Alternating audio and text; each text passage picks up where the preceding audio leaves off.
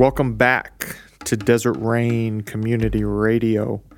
Today on episode 18, we talk about Holy Week and some of the stuff leading up to Easter.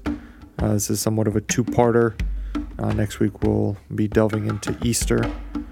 And so this week is also known as the Holy Triduum.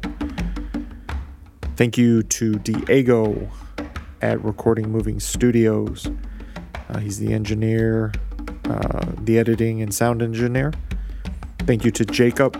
He provides those drums you hear in the background. You can check out those at monkdrums.com. To read more of David's musings and prayers and poems and that such, go to theruined.com. For other episodes of Desert Rain Community Radio, check out drcrpod.com. If you like what you hear, please tell a friend and spread the word. Also, feel free to reach out to David or I about topics or things you would like to hear. So with that being said, we appreciate you, and let's get into it.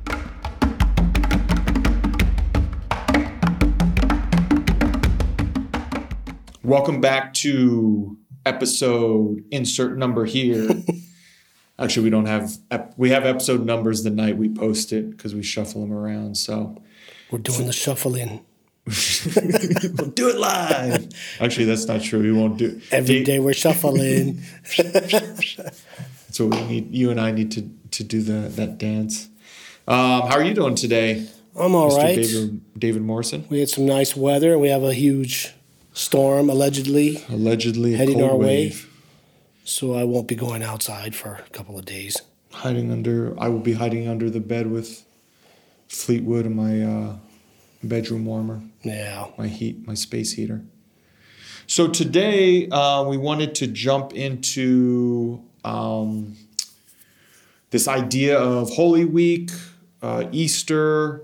The Easters. I know we don't really have a set outline, but just sort of discussing a couple different themes. Obviously, the importance of it within Christianity, but also symbolically the importance of it, sort of the timing of it as far as the calendar within nature and how that corresponds to the timing of Easter and maybe we can do a little hat tip for our Jewish brothers and sisters and why Passover is tied into that story. And so that's a lot to get started. Yeah. So maybe you could just give us an overview of sort of the timing of events during Holy Week leading up to the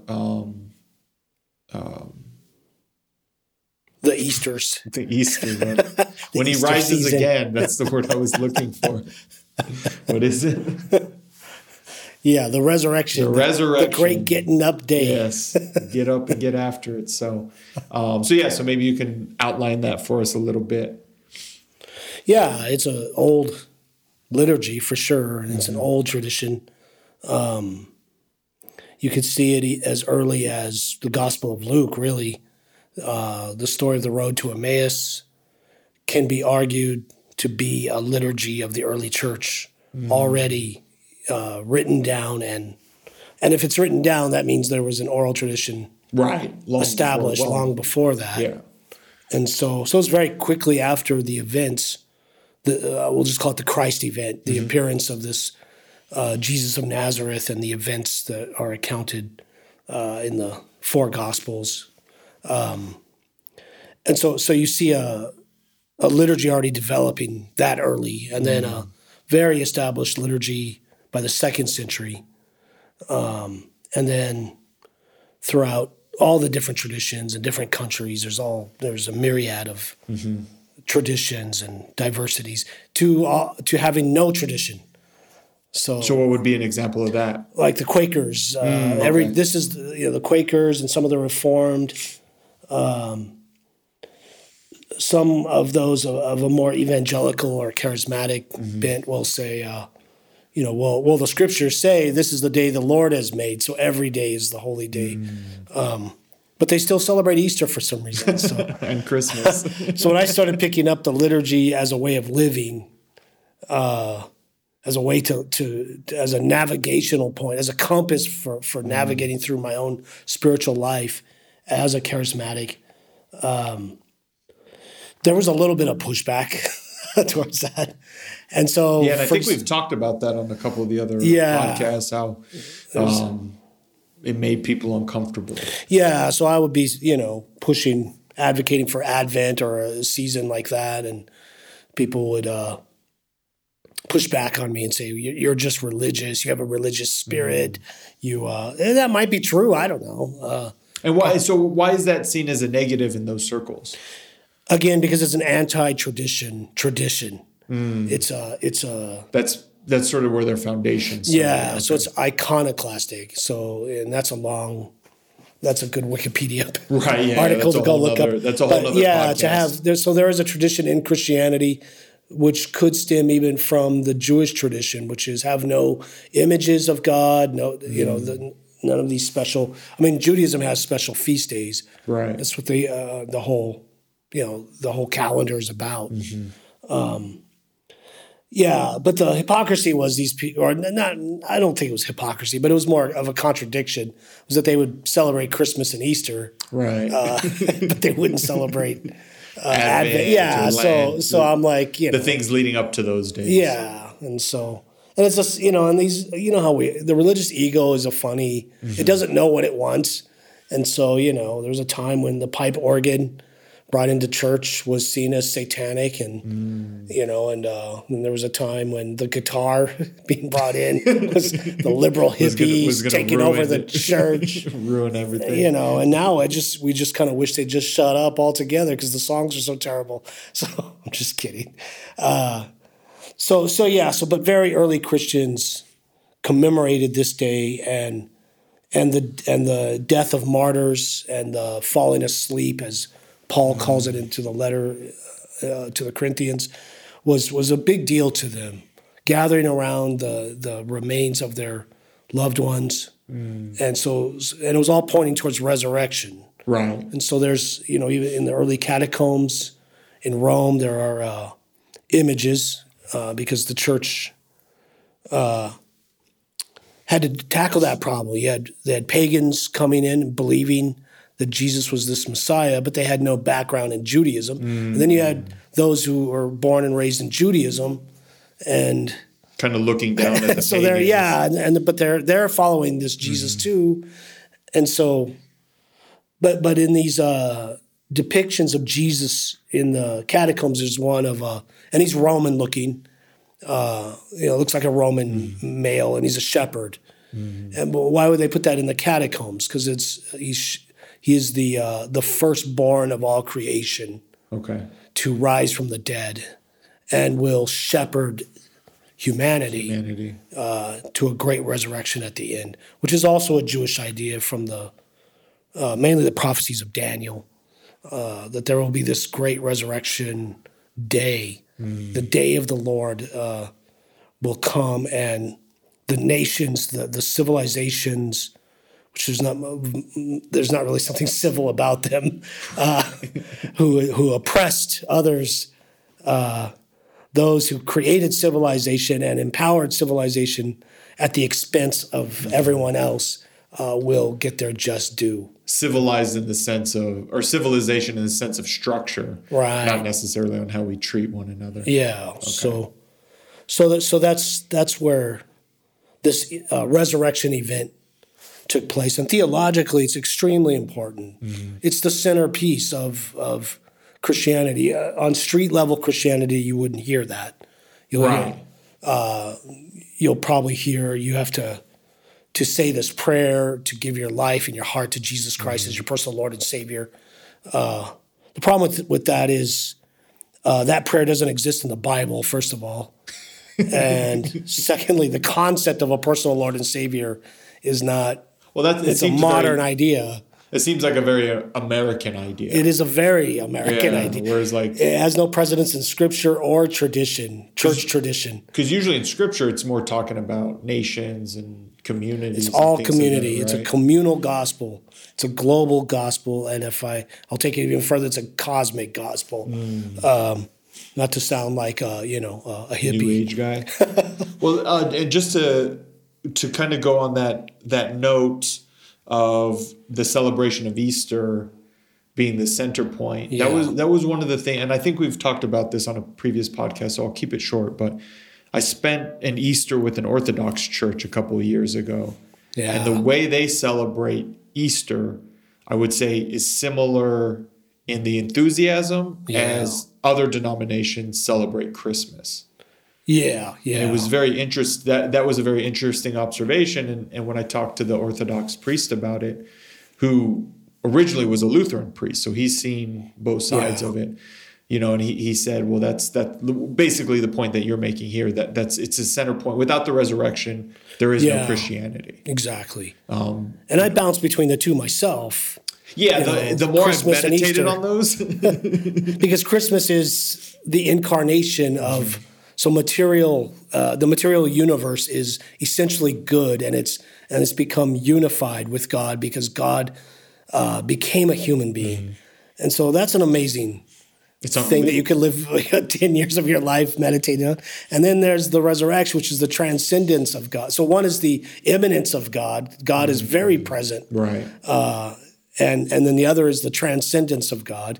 One is what the Greek traditional word would be a cataphatic experience of God, which is involves words, mental images, if not artwork, singing, vocal prayers, and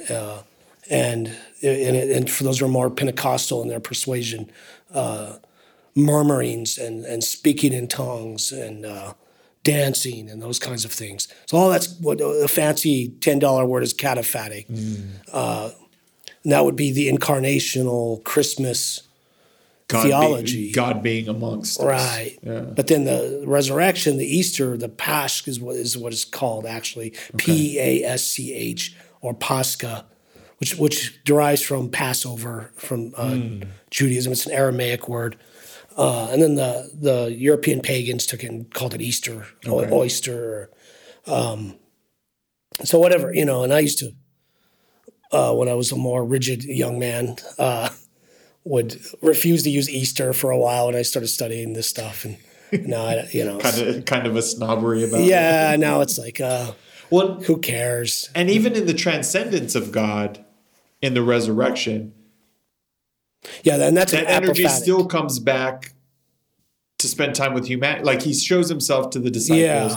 Yeah. He's witnessed after the resurrection still on earth. So it wasn't just transcendent into the universe and gone. It was still on this plane. Yeah. Which is a really beautiful. Yeah, it's the total union between the apophatic and the cataphatic. But with the resurrection, it's mysterious. It seems from the text that he spends more time, Jesus of Nazareth, the risen Jesus, spends more time alone in solitude, walking lonely roads, then would get hungry for that leftover Palestinian fried chicken, and so he would walk through the door and hey, let me get some dinner. Yeah, and because he never turned down a meal even after his resurrection, and so.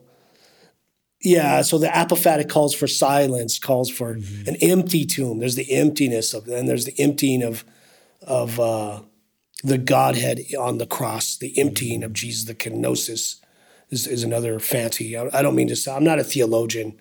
These are just things I've. Well, no, I think it's important for this conversation for those, because I know for myself during my study, some of these words and terms have come up. So I'm a schlub trying to figure out his spirituality, and the more you try to figure those things out, the more it eludes you. So well, it's the whole idea of chasing the ass in the wild, right? Not to get all Tao on you there, but that's kind of what it is. So the to back up a little bit, sure. I don't know where a good place to start for Holy Week. Is it him riding in on the donkey into the city? I don't know. Yeah, that'd be correct. Yeah. So you go through Lent, and which is traditionally Lent is that 40-day period. It's actually 47 because they don't count Sundays, most traditions anyway. And it's a solidarity with Jesus's temptation in the wilderness, Okay. which is the temptation for God to be almighty and all powerful. Really, Right. God because the chooses three- vulnerability. Well, let's touch on that a little bit. The three temptations, Yeah, right? yeah, It's for power, right. for Self-sufficiency, and religious influence.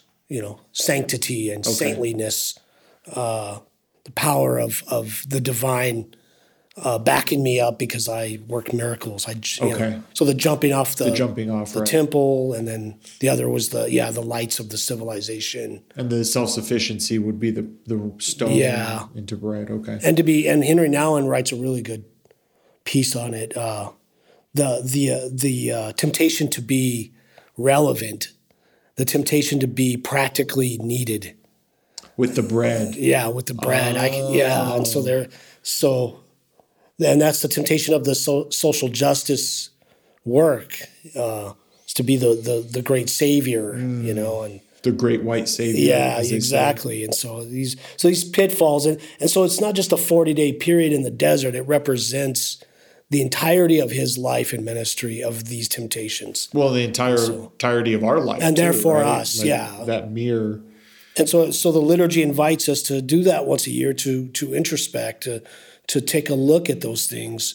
Where do I want saintliness? That looks like a good thing on the surface, right? Sounds like a good thing for sure. I want to be saintly. I want to be like Christ. I want to be like Jesus. How many songs have we sung to make me like Jesus?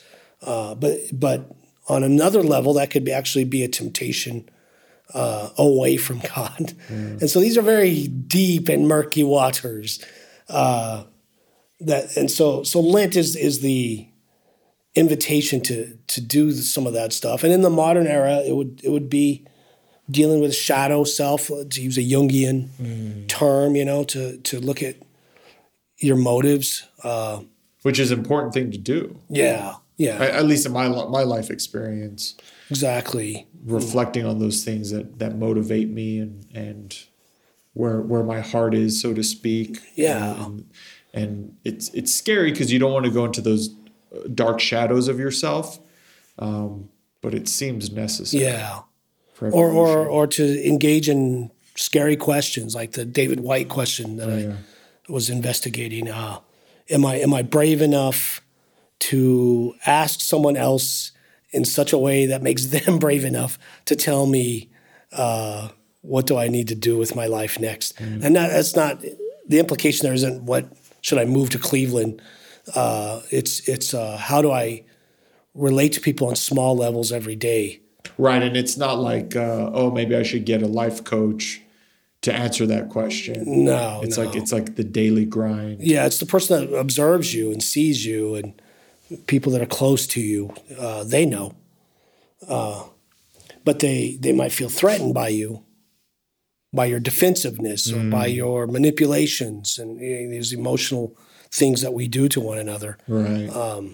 Even probably more, especially those we love. Yeah, exactly. We can fall into those things. So that's Lent, and the liturgy leads up to the gospel readings of the events that led up to Jesus' arrest and crucifixion. Yeah, so maybe we can do that. The events that led up to the arrest. So he rides into Jerusalem on this donkey. Yeah, that was a problem. Like, why is this significant? That became a political problem. He needed political advisors. Yeah, why is that significant in comparison to like the Hebrew scriptures, in comparison to the time frame that is happening?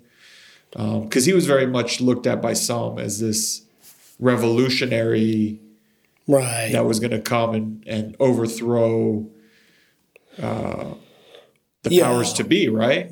Yeah, an empire stays an empire by eliminating even the rumors of threats, right? And the Roman Empire lasted 1,000 years, So it was And they were very pretty good at what it efficient did. in removing those threats. Yeah, and so the whole thing's political, and so we don't have the privilege.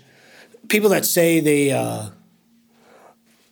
don't mix politics with their faith, well, they don't really have a faith either. Then they have a country club of some sort, A hangout group. yeah, because their privilege has blinded them. Because it was a very political move that he did. The greatest figure in the ancient world was Alexander the Great, and his title was the Son of God. And right. so that's exactly what Jesus is doing in a very Jewish way.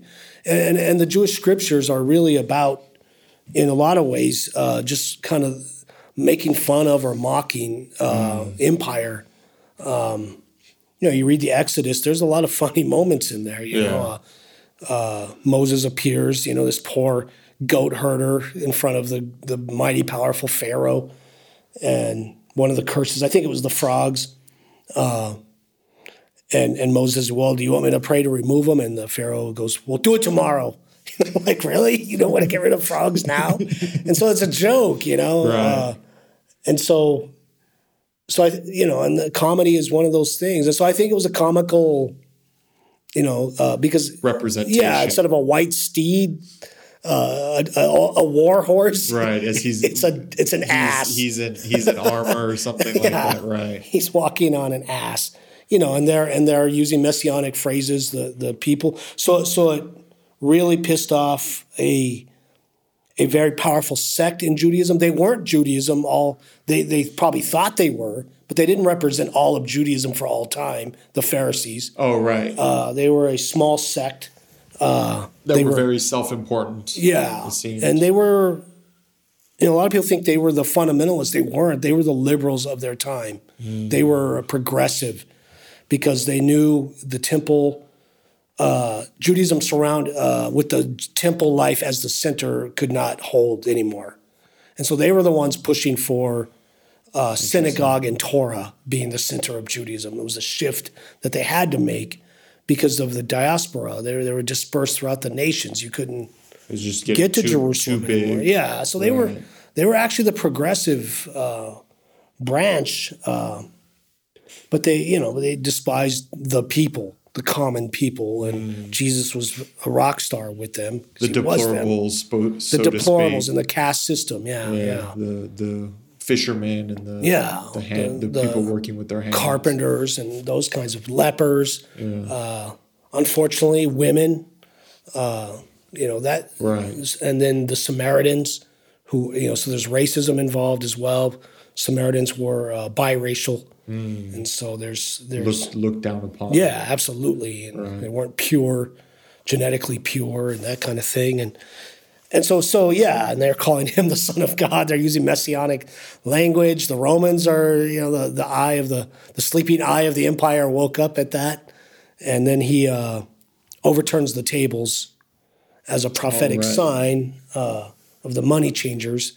So then he offends the second group, the business owners. Yeah, well, the temple people, the Herodians and the Sanhedrin, which was another group, who I believe came from the Maccabean rebellion. From that point, you can look that up on Wikipedia. Yeah, fact check us, folks.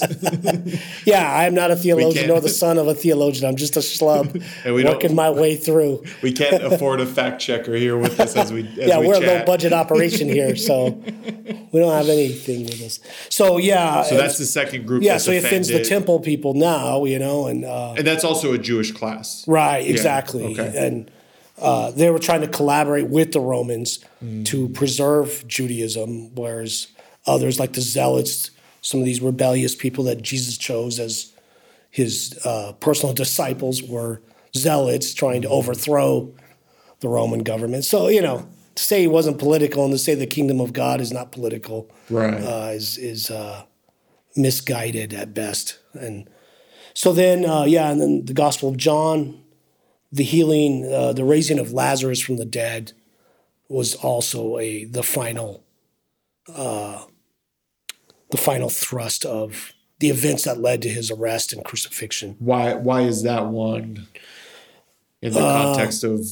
So you talked about how he offended the first group of people, right? And had continuously offended them, right? So why is this Lazarus one? Because that event, according to that gospel, the entire world was believing in him, and so that's when the chief priest had to gather and say, we gotta get rid of this guy. And it had sort of hit that tipping point of mass acknowledgement. Yeah, he completely had the people, if you will, at that point. He was the folk hero. He was, I don't know, almost as famous. What a modern folk hero. He was almost as famous as the Beatles. If you ask John Lennon. Yeah, exactly. And so so that event, was the final. I see. And the Gospels don't agree on the time period because they have different liturgical purposes. Yeah, because the Gospels are not historical records. They're in the modern sense. And all you have to do is read. If you read all four of them, you realize. You have different names for the disciple. Wait, which one is this guy? Where did this guy come from? There's been many attempts from the 2nd century on to harmonize them and to fix that, but they're But that defeats the purpose. From a modern scholarship point of view, these four Gospels were produced by communities of faith. Four different communities. 4 different early communities. Maybe some that combined later. A lot of movement and that kind of thing. And this is a collective. Each gospel is the collective memory and prayer life and meditation on the Jesus event. That's what they are. And they were. I know you already mentioned this earlier, but just to reiterate, they were also a oral tradition, right, for many, many, many years prior to being written down. Yeah, something like 60 to 80 years after the initial event. And so, and again, I'm not a scholar, and I'm not approaching this from an intellectual point of view. I'm approaching this from this is a way to navigate your life. This is a way to live a life of following this Jesus of Nazareth in the 21st century.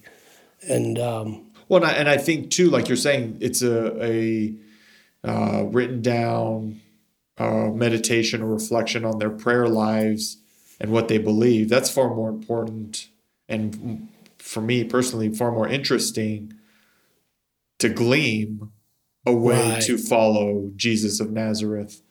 Right? If we can look at these 4 sort of portals into what was thought and believed and prayed on at the time.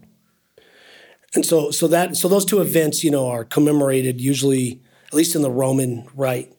Other traditions have, the Eastern Church has a different time, even a different dating system from the Julian calendar instead of the Gregorian. But that's a whole other issue. But so usually it's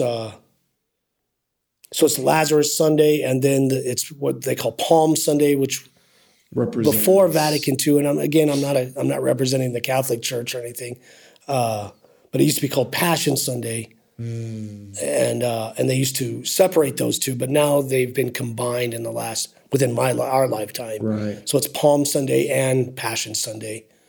And Palm Sunday together is the Sunday before Good Friday. Exactly. Okay. Yeah. So that's when the Holy Week begins. Is that Sunday, Palm Sunday. / Passion Sunday, and then Tuesday the liturgy is Jesus goes to Lazarus' house with his sisters Mary and Bethany. Mary and Martha of Bethany, and so it was a brother and 2 sisters, and he was obviously very close with them, and you could see it in the Gospels. And he gets his feet anointed by Mary of Bethany.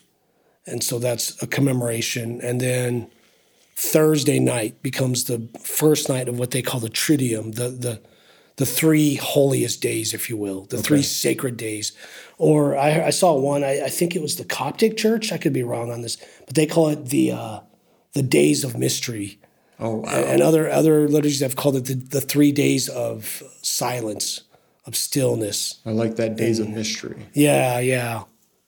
And so that's Thursday, yeah, Thursday of the Mysteries. That's what they actually call it, Thursday of the Mysteries, which is the first, if you will, it's the commemoration of the Eucharist, the breaking of bread, and that's essential to Christianity. And again, I recognize there's traditions that don't recognize communion Right. as being, because it, for all kinds of reasons, but in my mind, Jesus never asked us to form churches and councils, and but he did ask us just to get together and break bread together. Well, it was almost a commandment.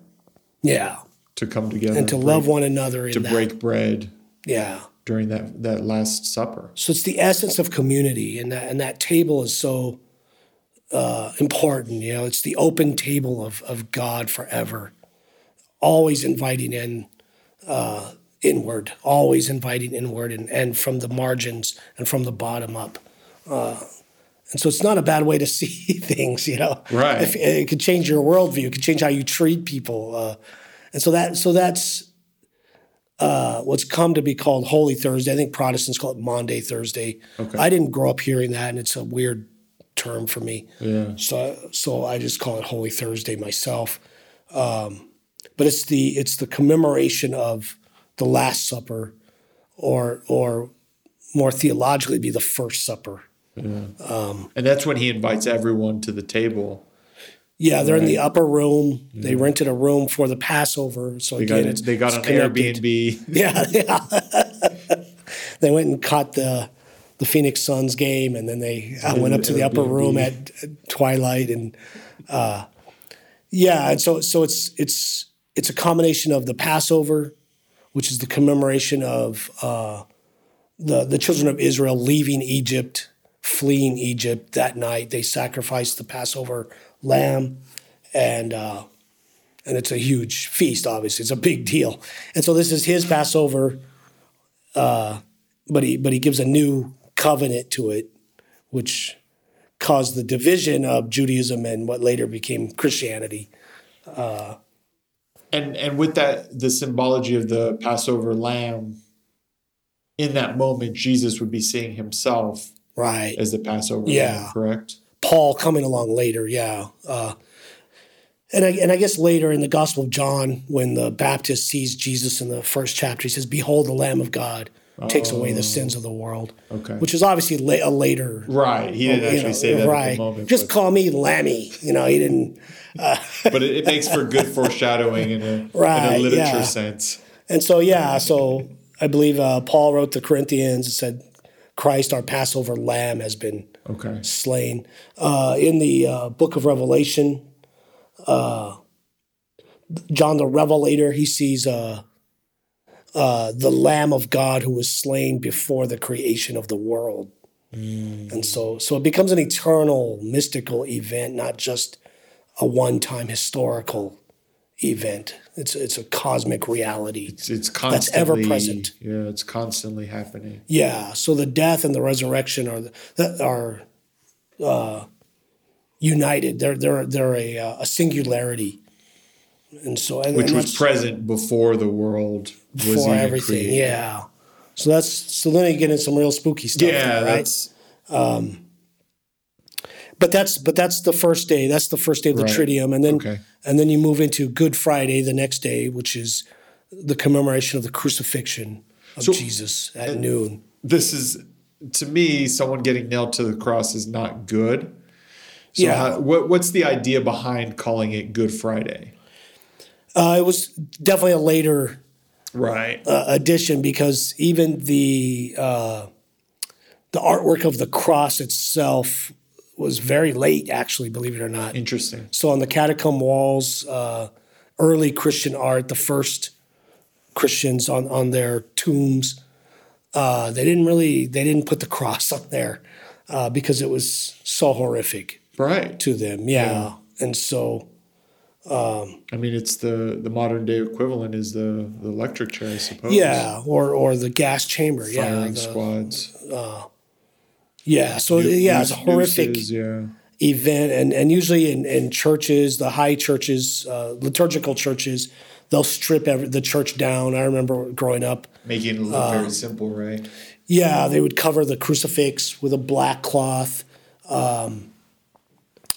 that kind of thing, and just make it very empty in the church, in the chapel, and some wear black vestments, that kind of thing.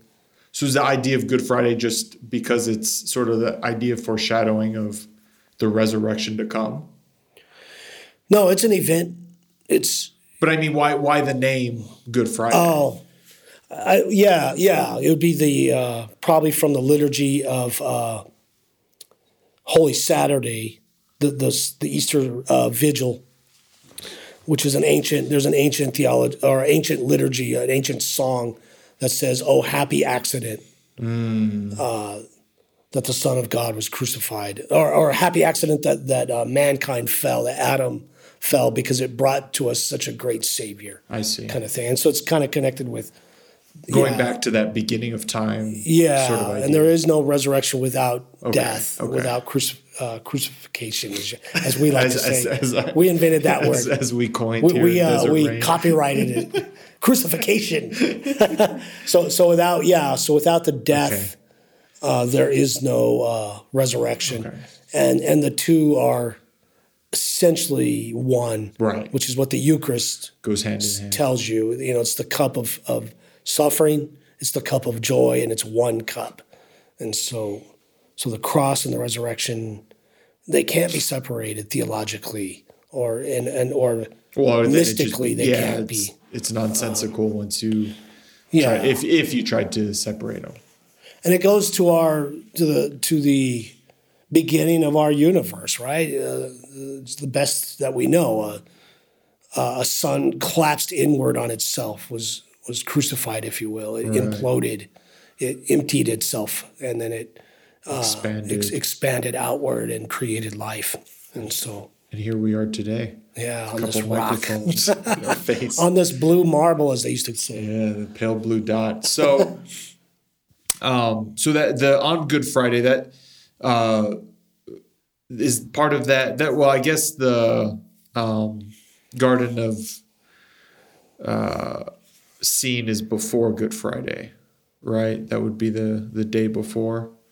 Yeah, that would be the Holy Thursday. Holy Thursday also commemorates the washing of the disciples' feet. So just to back up a little, so a lot of liturgies will do that too. They'll do foot washing ceremonies that night, and so then there's the Garden of Gethsemane, and then the noon. He's arrested there. He's arrested that night. Depending on which gospel you read, there's different days. Yeah. John has a different. Betrayed by his disciple. Right. Yeah. Judas brings the mob of torches. What is up with mobs and their torches? They love their torches, don't they? They got to light their way. Yeah. The forces of darkness always love to carry torches. Always to illuminate their dark intentions, I suppose. And their polo shirts and their white hoods. And so they arrest him. He spends the night in a well. And kind of they dump him in the ground. They bring him up early in the morning, and apparently there's a trial with the leaders. There's who knows how that that happened. Yeah, stuff. And then by mid morning on Friday, brought before Pilate. Pilate tries to get out of it, and then he gets handed over to be crucified. And this is about noon on Friday, according to the tradition. And so actually, just to step back, this idea of Pilate's always a very interesting character in my mind, because you're right. He does, he knows something is not right about this situation, but he still goes along with, people are, democracy is a great thing, but sometimes democracy also kills people. Yeah. So what is the symbolic nature of that, of Pilate up there? Basically, it seems like pleading with the crowd, like, hey, let's not do this. But then at the end of the day, he still goes along with it. Yeah, he's a Roman, and so Romans are all about one thing, and that's order. They wanted order, and so he was trying his avenues of how to gain that. He needed the majority of people's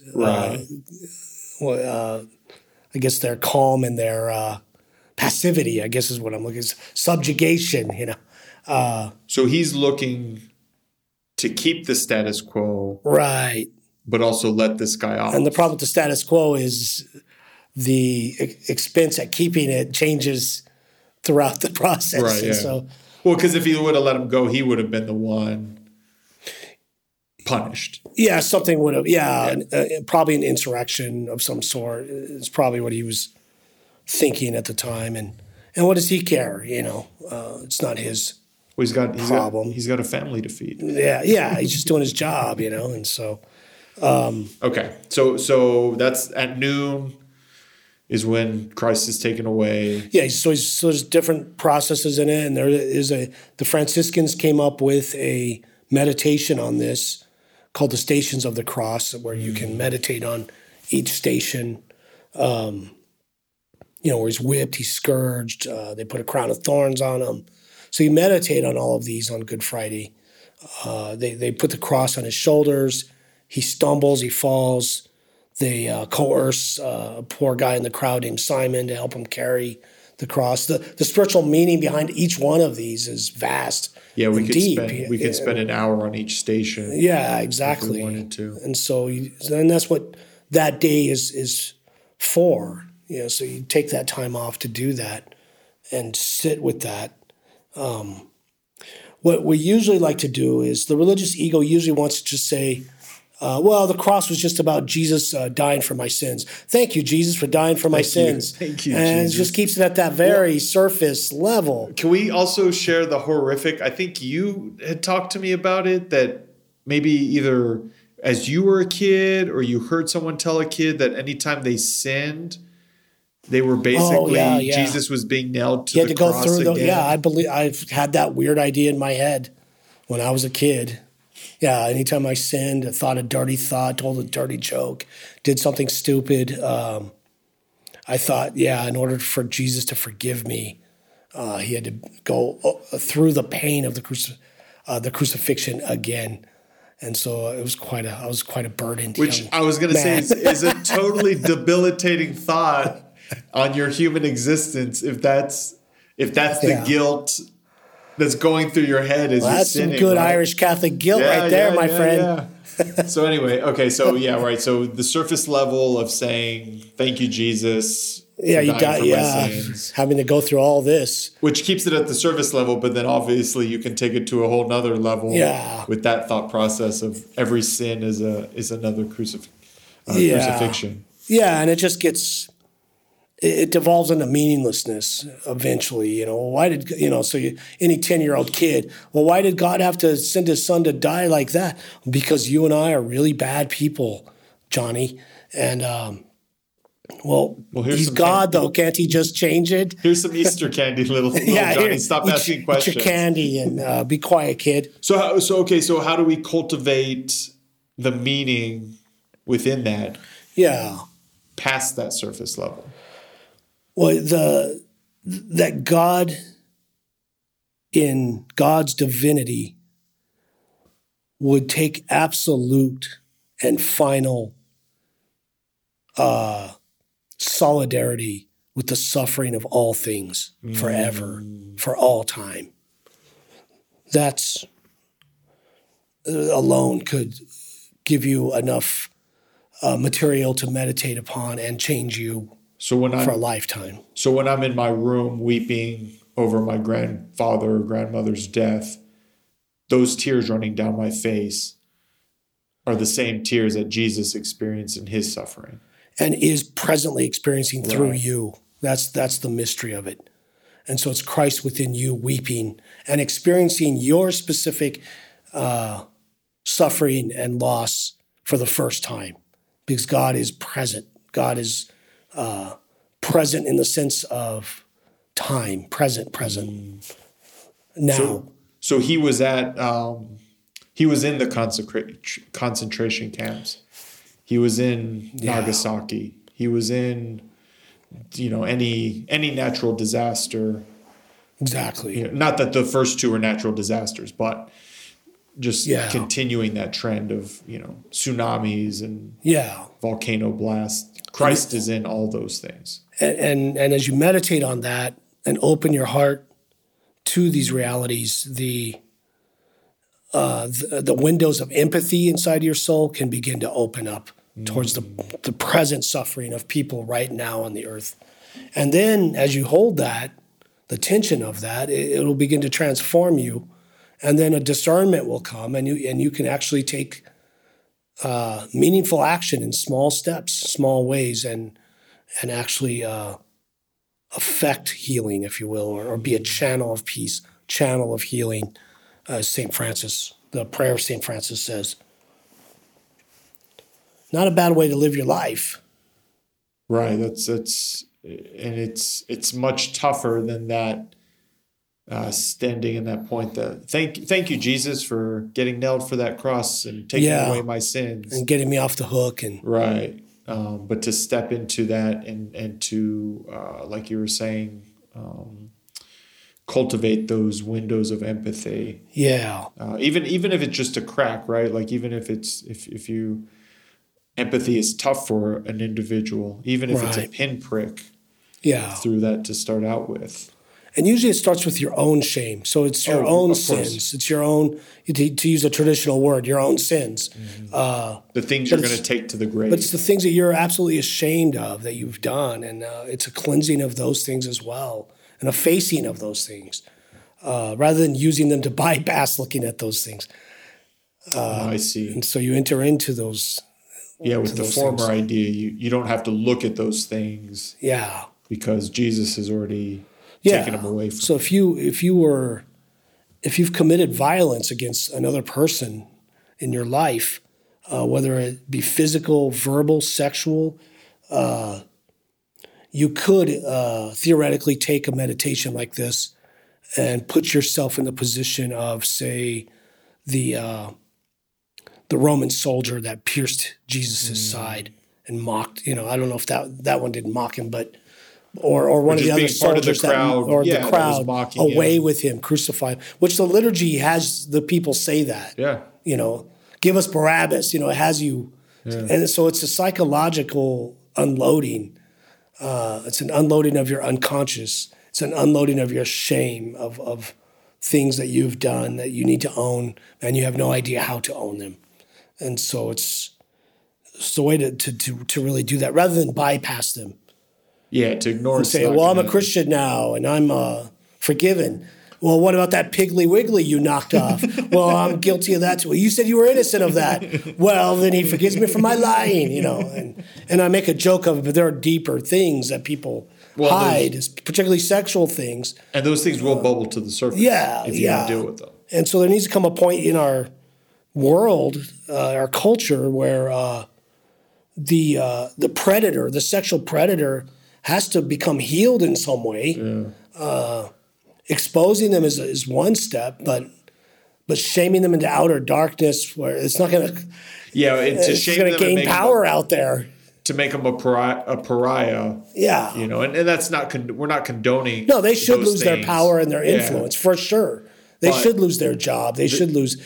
But there's got to be some sort of space where a road to redemption. Yeah, where their inner soul can be healed, so that they don't do that ever again, or lead or pass it on to someone else. And so and I don't have the answer to any of these things. No, these are very complicated things that we're all working out in our culture. And so, and I think the easy thing to point to, sort of the easy saying is hurt people. Right. And it's like, well, that's true. So how do we, those people that are hurt, how do we step in and help them heal? Yeah. Because I also think hurt people can heal people. Exactly. They can use those things. I mean, just we've talked about it on here 100 times, but just, that the recovery world is a perfect example of that. Like, one addicted person can help another addicted person, and I think that can extrapolate out to many avenues. Absolutely. In the world. It's not just in the addiction class of things. It's, I think, all things. But no, it's all pain. And and that's what the Good Friday meditation spirituality calls us into, and it's like Richard Rohr says so well, what do we do with our pain is the major question. What are we doing with our pain? If our pain does not get transformed, it will most assuredly be transmitted outward to others. Okay. And that's, from all the spectrum of all pain is what I'm trying to say. So from violence to antisocial kinds of things, illegal kinds of things, all the way to the basic things that we all deal with on a daily basis. Yeah. Your hangnail that's been bothering you for a week. Yeah. That's something that can seem that insignificant, all the way to the modern day travesty, or not just modern day travesties, but wars and genocide and all these other things that we wrestle with as a society for thousands and thousands of years. So going from that, and then stepping into the burial. Yeah, so that's my favorite of all the liturgy of the year is Holy Saturday, the Easter Vigil, because it's a non-liturgy. It's an anti-liturgy. It's the only day too, right? Where they don't The only one, yeah. There are no readings. It's an absolute silence. So those who tend towards silence, towards minimal spirituality, minimalism, if you will. Right. The nada, as John of the Cross called it, the emptiness, the desert. It's all there on that day. It's when the Son of God is resting, dead, asleep in the earth, and it's really a true day of mourning. Yeah, and there's nothing to say, and it's. And that's the profound witness of the women at the cross. Yes, they say elaborate on that a little bit. Well, because they don't say anything; they're silent witnesses, and so that's a contemplative trigger, if you will, because culturally that's not what would have been happening.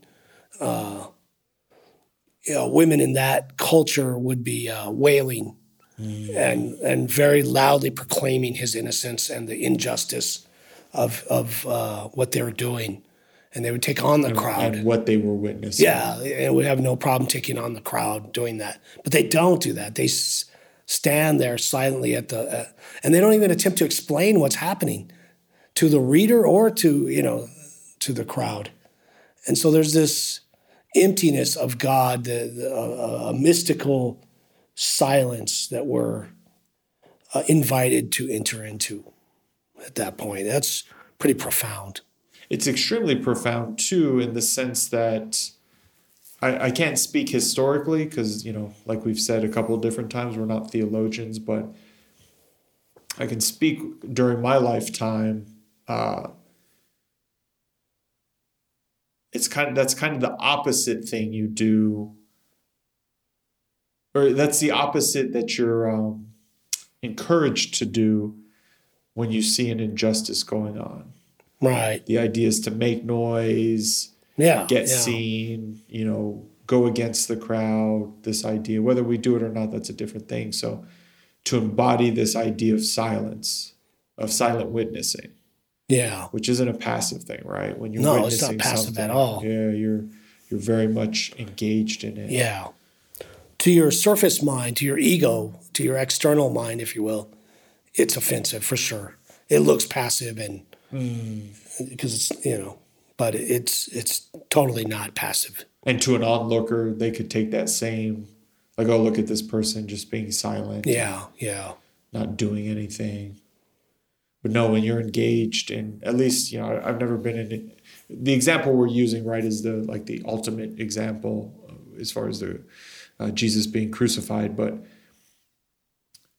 just in spiritual work for myself, sitting in silence, just in general, seems so counterintuitive. But for me, it's been the greatest tool to kind of see the world around me. Yeah, it's profound. It's powerful. And scary for people. Why do you think that is? Why do you think that witnessing silence, or just, I mean, maybe we just can stick to silence even.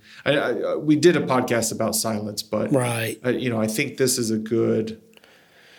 Well, I mean, we spend our lives basically trying to build up illusions against reality. David White has a whole TED talk on the 3 illusions that we spend our entire lives structuring our entire lives around. And so, one of them would be I can set my life up in such a way that I will never be vulnerable. I'll never need anybody else. That's an illusion. It's not reality at all, but we've structured ourselves that way. And the second one would be I could set up my life in such a way that my heart will never get broken. Yeah, good luck with that. So again, and we try to do this. And the third one would be I could set up my life in such a way that I can see enough of the road ahead to plan for exactly what will happen. And there's whole industries based on this, right? $1 billion industries based on an illusion. Well, I mean, just the insurance. Exactly. H&R Block, and they are not our sponsor. So, yeah. But, and it's just, so these illusions. And so when you go into silence and you go into solitude, those illusions tend to fade quite a bit. And that's terrifying for people because they don't see it as an illusion. They see it as the very fabric and structure of their own reality being torn at. They see the 3 illusions that you just mentioned as their foundation. Exactly. And that is my life. Right. And my biography is who I am. My address is, and so so it's a very, it's what Paul would call joint fellowship with the sufferings of Jesus. You get dismantled. You get dispossessed. That's what love will do to you at one level. Yes, it's like oxygen, as someone said, but on the other level, love from the Good Friday perspective is a dismantling. It's a dispossession. It's an emptying out, and so we participate in that, and it's very scary for people. Well, and I think that too. I know this word gets thrown around in Christian circles, kind of in a weird way, but that dismantling is also the part of being born again. Yeah, absolutely. Having new eyes to the world. Yeah. Having a new perspective. Those old ways or those old ideas fade away. Yeah. And maybe it doesn't happen overnight, right? Like it can be a piecemeal.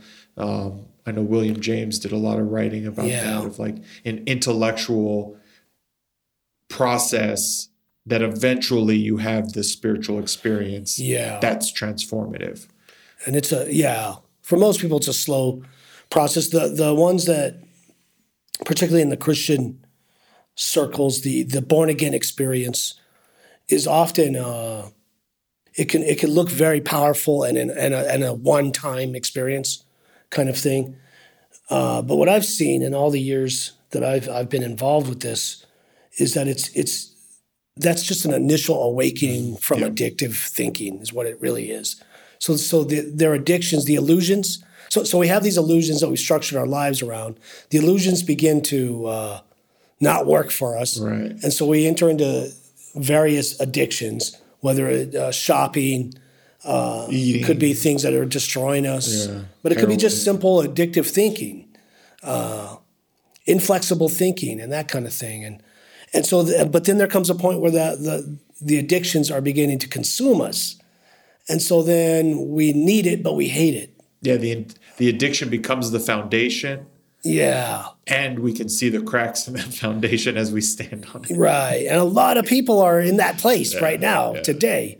And so when they receive a born again experience, it's an awakening from that addictive process. And so the liberation of it is just so overwhelming and joyful and amazing. Yeah. How could you not think this is everything? Mm-hmm. But it's barely the beginning.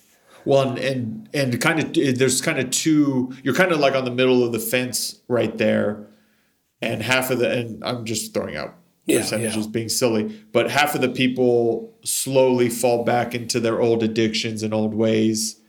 6 months down, or they replace. They'll replace alcohol with.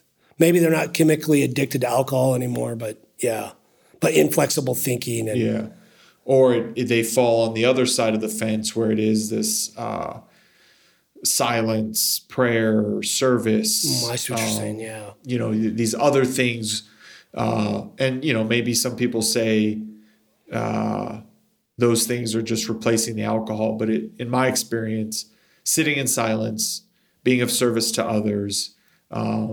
Prayer, those things I might be addicted to those things, but it seems to be serving the world a lot better than when I was blackout drinking and having this what did you just call it? Inflexible thinking. Yeah, inflexible thinking.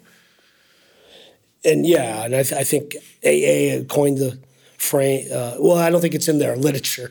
It's not a very nice phrase, but it's called a dry drunk.